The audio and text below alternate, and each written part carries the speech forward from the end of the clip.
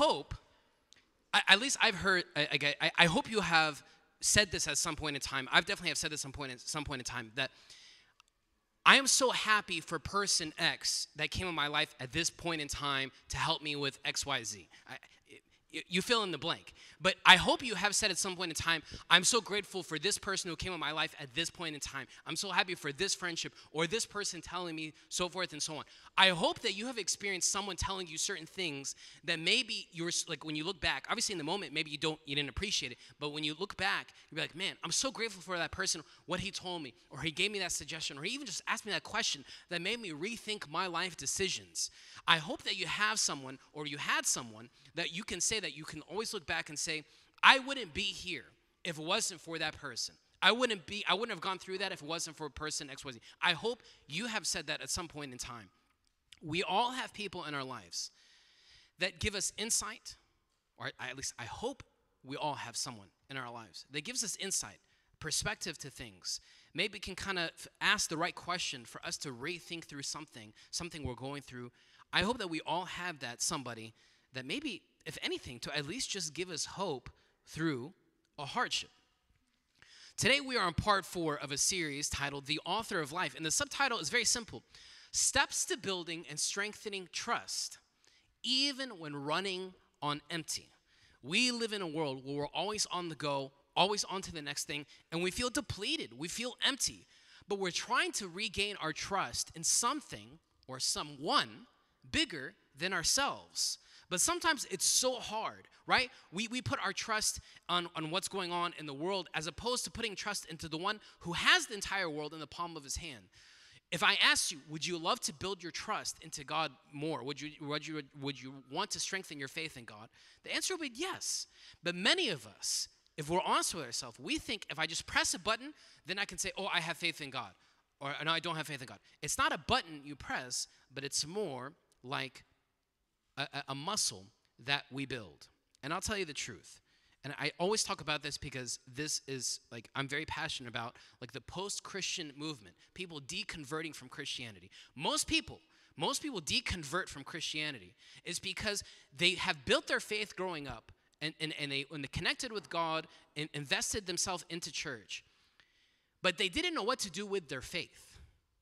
They're like, okay, I have faith in God, I think, but they don't know what that looks like when you have a breakup. They don't know what their faith looks like when you have that hardship at work. They don't know what that faith looks like when you're going through that crisis. You don't know what that faith looks like at work, at home, at school. We don't know what that faith looks like as the different hits come upon us in life. We do not know what to do with our faith. Something hit me just a few days ago, and it's something that we actually pray liturgically in our ancient faith. And it's written by somebody named St. Gregory the theologian. He said these words, and actually we prayed it today in liturgy. He said this: May the righteousness of faith grow.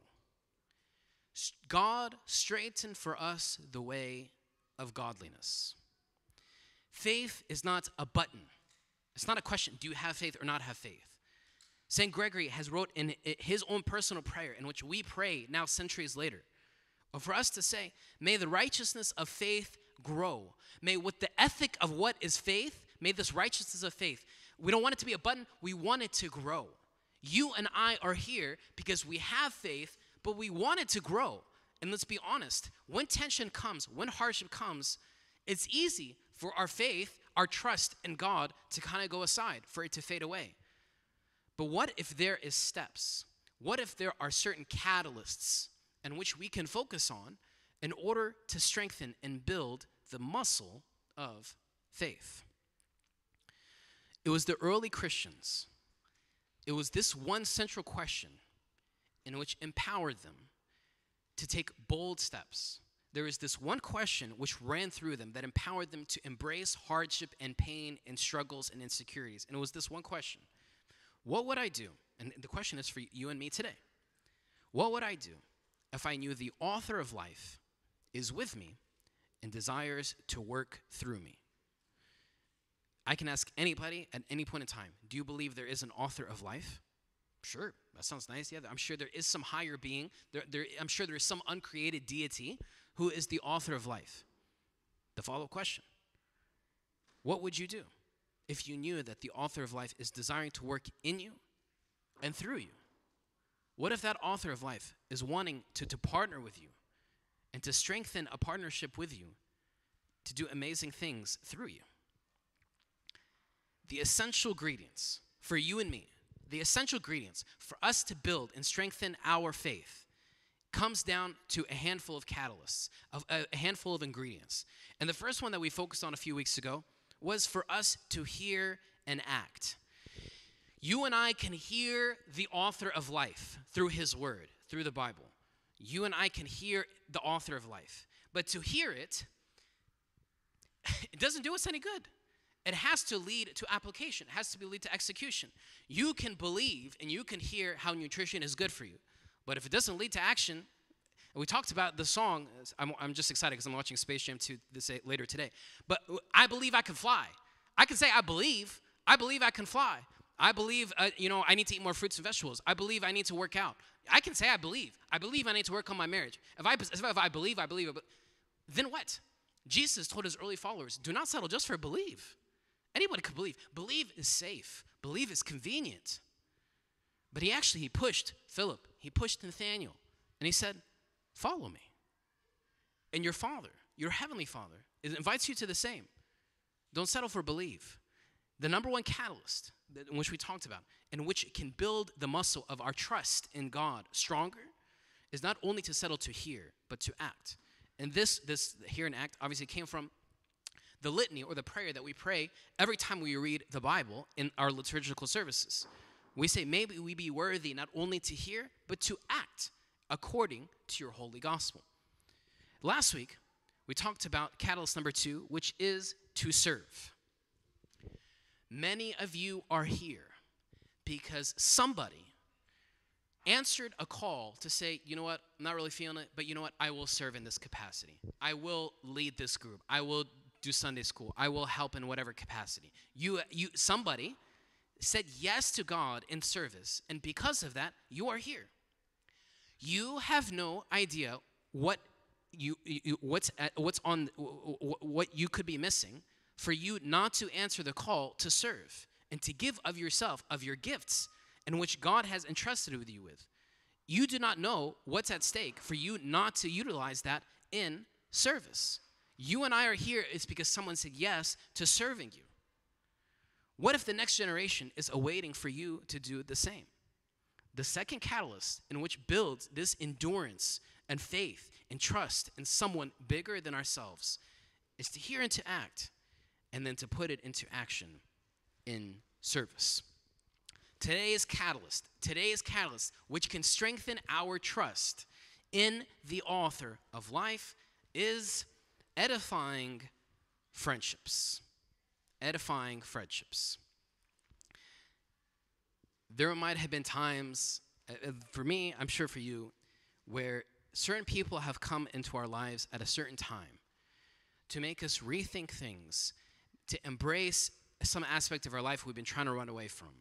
Maybe just to give us hope. Maybe just to encourage us. Maybe just to empower us. Maybe for us, for God to use them, for God to give us divine intervention. For good or for bad. Maybe we've had those tough conversations with somebody who has come to you for you to kind of open your eyes. Maybe some of us try to brush that person off.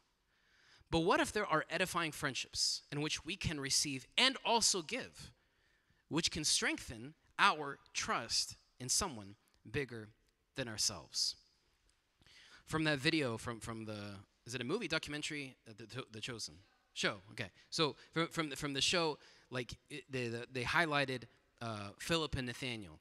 So Philip was someone who was kind of 1 foot into like who this Jesus of Nazareth is. So Philip was kind of like, I'm kind of curious. I don't know. But as he kept on taking one step and one step and one step and one step closer to knowing who Jesus is, as more people were talking about Jesus around town, he went all in. He went all into following Jesus. But he said, time out, Jesus, before we go all in, I got to tell my boy, Nathanael. I want to talk to him. I want to tell him about who you are. So Philip, he calls Nathanael. He says, this is the guy. Like everything we learned in Sunday school from the Jewish Bible, everything we know from the Old Testament, this is the God man. This is God incarnate. He's legit. You need to come and see him. What does Nathanael say? Very logical, very skeptical. I can relate, and I respect his response. He says this. What'd you say, Philip? He's from where? Nazareth? Pff, can anything good come out of from there? Nathanael said. Like, what is Nathanael saying? He's saying, what? Wait, where'd you say he's from? I don't want to make any city feel bad, but if you can think of like someone say, he's from what city? Man, nothing good comes out of that city. Well, I'm not going to waste my time talking to this guy that you claim to be the Son of God when he's coming from Nazareth. And what is Philip's response to his boy? Come and see. I don't have all the answers for you, Nathanael. And I get you being skeptical. I get it. And your hesitation, I respect it 100%. But you know what? I'm trying to figure this out too. I'm trying to figure out life as well. I'm trying to figure out who the author of life is too. But we can go on this journey together. Just come and see. This is why our number one core value here at St. Mark Church is this. I want to read it to you. The phrase is come as you are. That's our number one core value. And the description is this. People who are nothing like Jesus gravitated toward him. And what is true of Christ should be true of us. Regardless of your background or past, your Savior invites you to come and see. Philip invested in a friendship with Nathanael. Both had a certain level of humility to be curious to find out who God is. And because of their brotherhood, their bond as friends, Philip found something that sparked an interest in him. Could this guy be legit?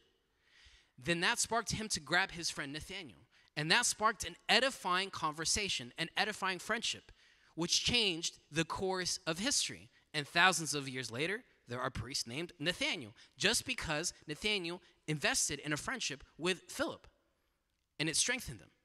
For you and me, do we have those edifying friendships, which can be a catalyst for us to grow and strengthen our trust in God? Do we have those edifying friendships in which we can have those deeper conversations or those deeper relationships with?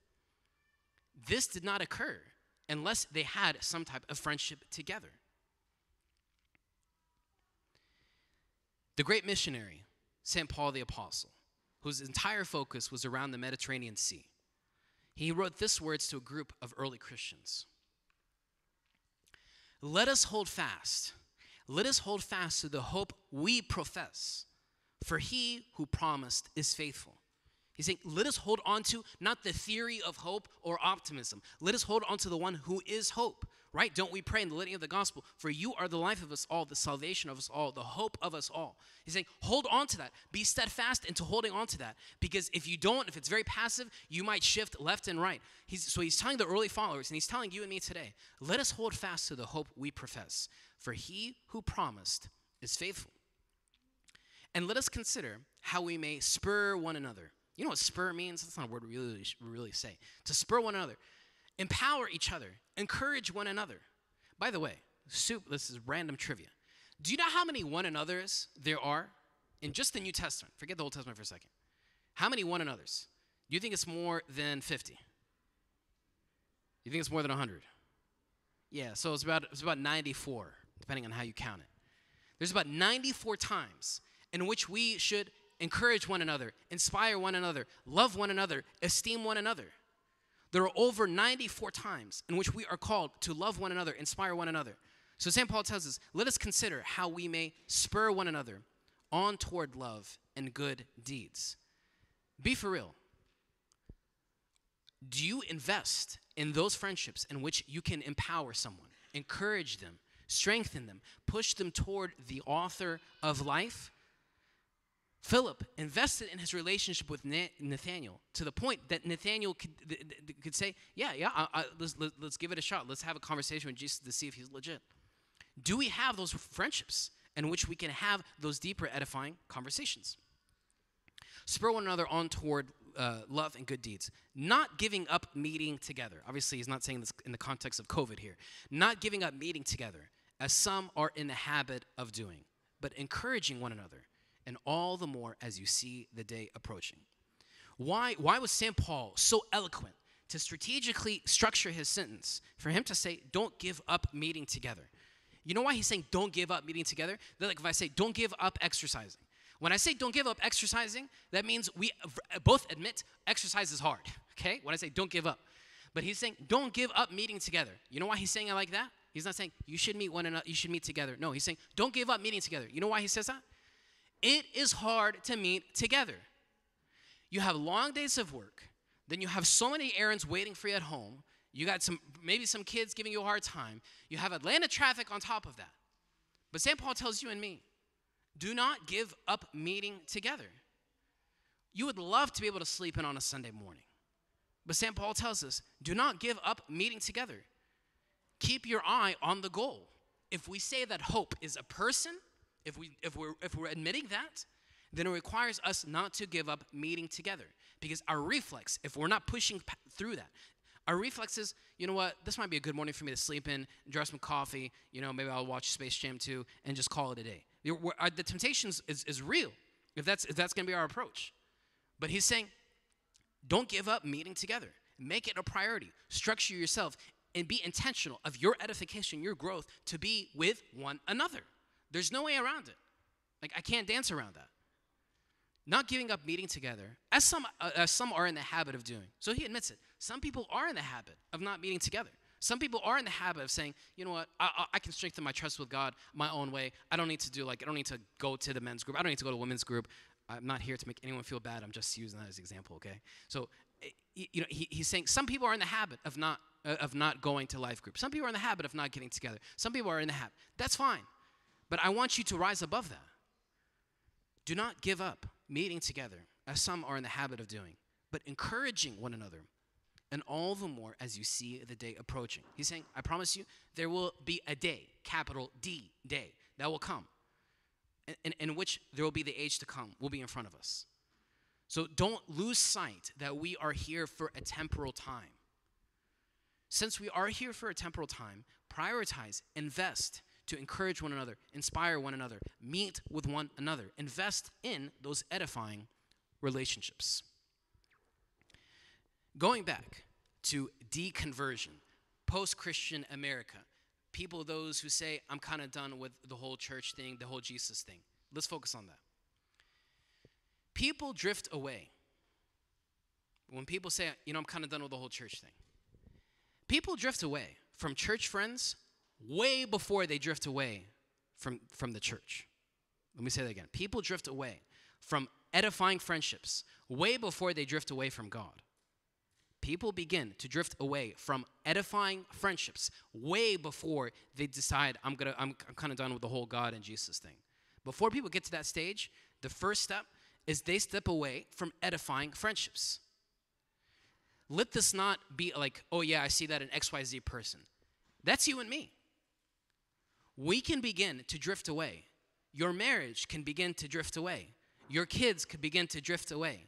When we begin to say, well, I got to focus on my career, I got to do this, I need to focus on that, and then we invest less and less into edifying friendships. This is a precursor. This is leading to us moving away from the author of life. People lose faith when they lose contact with people of faith. People lose faith when they lose contact with people of faith. We are relational beings. For those who were in the liturgy sermon earlier this morning, we are relational beings. We are social beings. We inspire one another. I mean, just in this couple of verses, St. Paul said it twice, one another. We are relational beings. We are social beings. When we can disconnect ourselves from that, it's just a matter of time until things unfold. My question for you and for me, do we invest in those edifying friendships, those edifying relationships? Or is it very passive?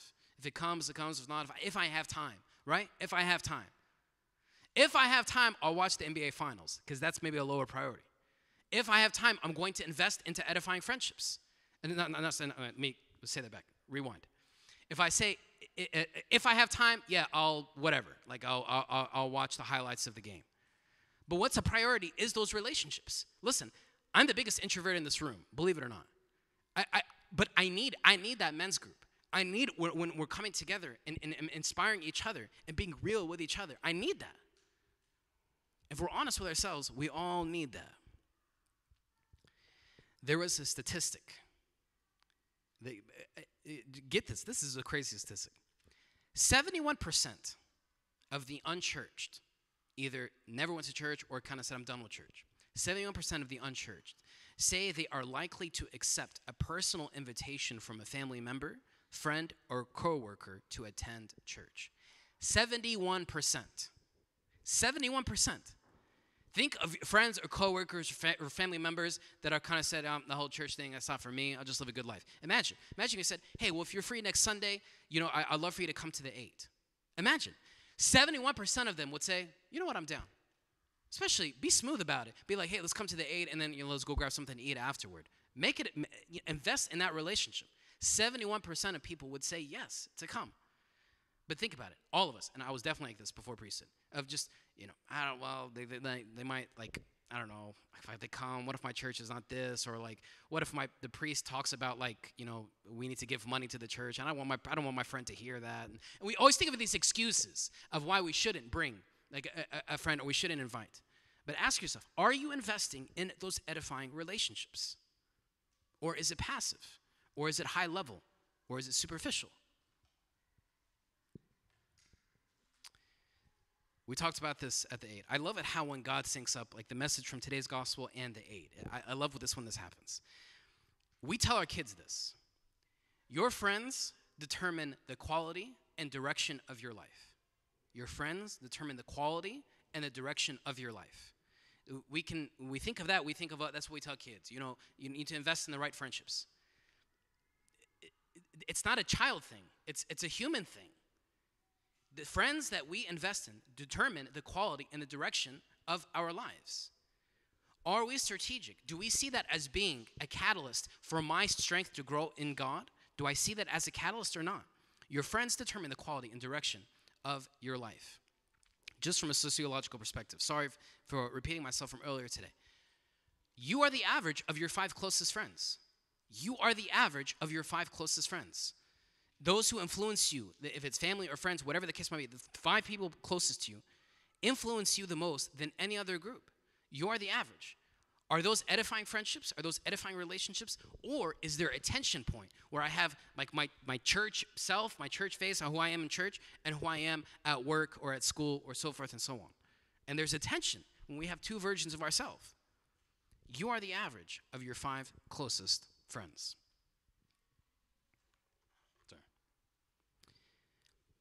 Do you know, what does a widow, an orphan, a traveler, and a stranger, do you know what they all have in common?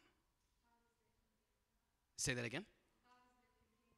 God is their companion? Okay, very good.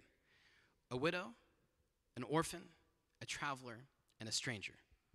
All 4 of those people are missing an essential relationship. A widow, an orphan, a traveler, and a stranger. They're missing edifying relationship. These are 4 categories of people we pray for liturgically in our ancient prayers. The widow, the orphan, the traveler, the stranger. Many of us fall into the category of being a stranger. We have a lot of people we follow. We watch a lot of things about different people. I have a lot of friends. I have a lot of followers, so forth and so on. Yeah, I know a lot of people at church. How are you? Good. Good to say, all right, take care of that. We know a lot of people. But we're still a stranger. Of us not knowing ourselves and not knowing the author of life. You are not created to be like this. Why? Why from the first early centuries of the church does the church make a big deal of praying for the widow, the orphan, the traveler, the stranger? Because we find ourselves in them as well. That we are travelers. We're travelers in this world. We are strangers, maybe because we isolate ourselves. If we pray for them to have edifying friendships and relationships, that's you and me as well. We're all missing essential relationships and friendships. and assess where we are now with your edifying friendships and ask, do they convict me? Do they empower me? Do I have a Philip in my life that I can have those deeper conversations? Or is it just high level?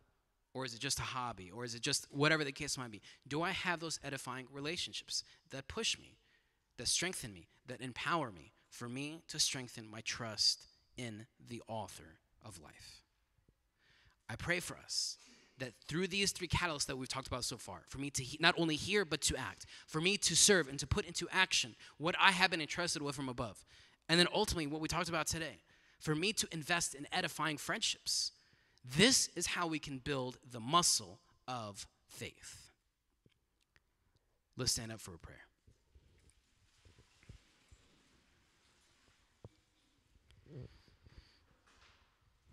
In the name of the Father, and the Son, and the Holy Spirit, one God, amen.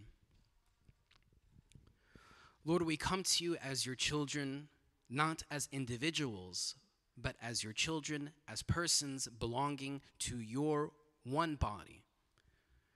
Lord, we're pulled on so many sides to just feel occupied and to be busy with so many other things. And maybe we just assess our social life just on as far as what's online. But what we desire is healthy, genuine, vulnerable relationships and conversations with others. And Lord, this might be the catalyst for so many of us, for us to strengthen our faith in you. Lord, I pray that we can fight the temptation of being individualistic, of thinking we got this on our own, or that I'm just going to pursue God on my own, that we can push past that, and we can find life in the spiritual hospital, which is your church. Through the prayers of St. Philip, St. Nathaniel, and all your saints, Lord, hear us as we pray thankfully. Our Father, who art in heaven, hallowed be thy name. Thy kingdom come, thy will be done, on earth as it is in heaven.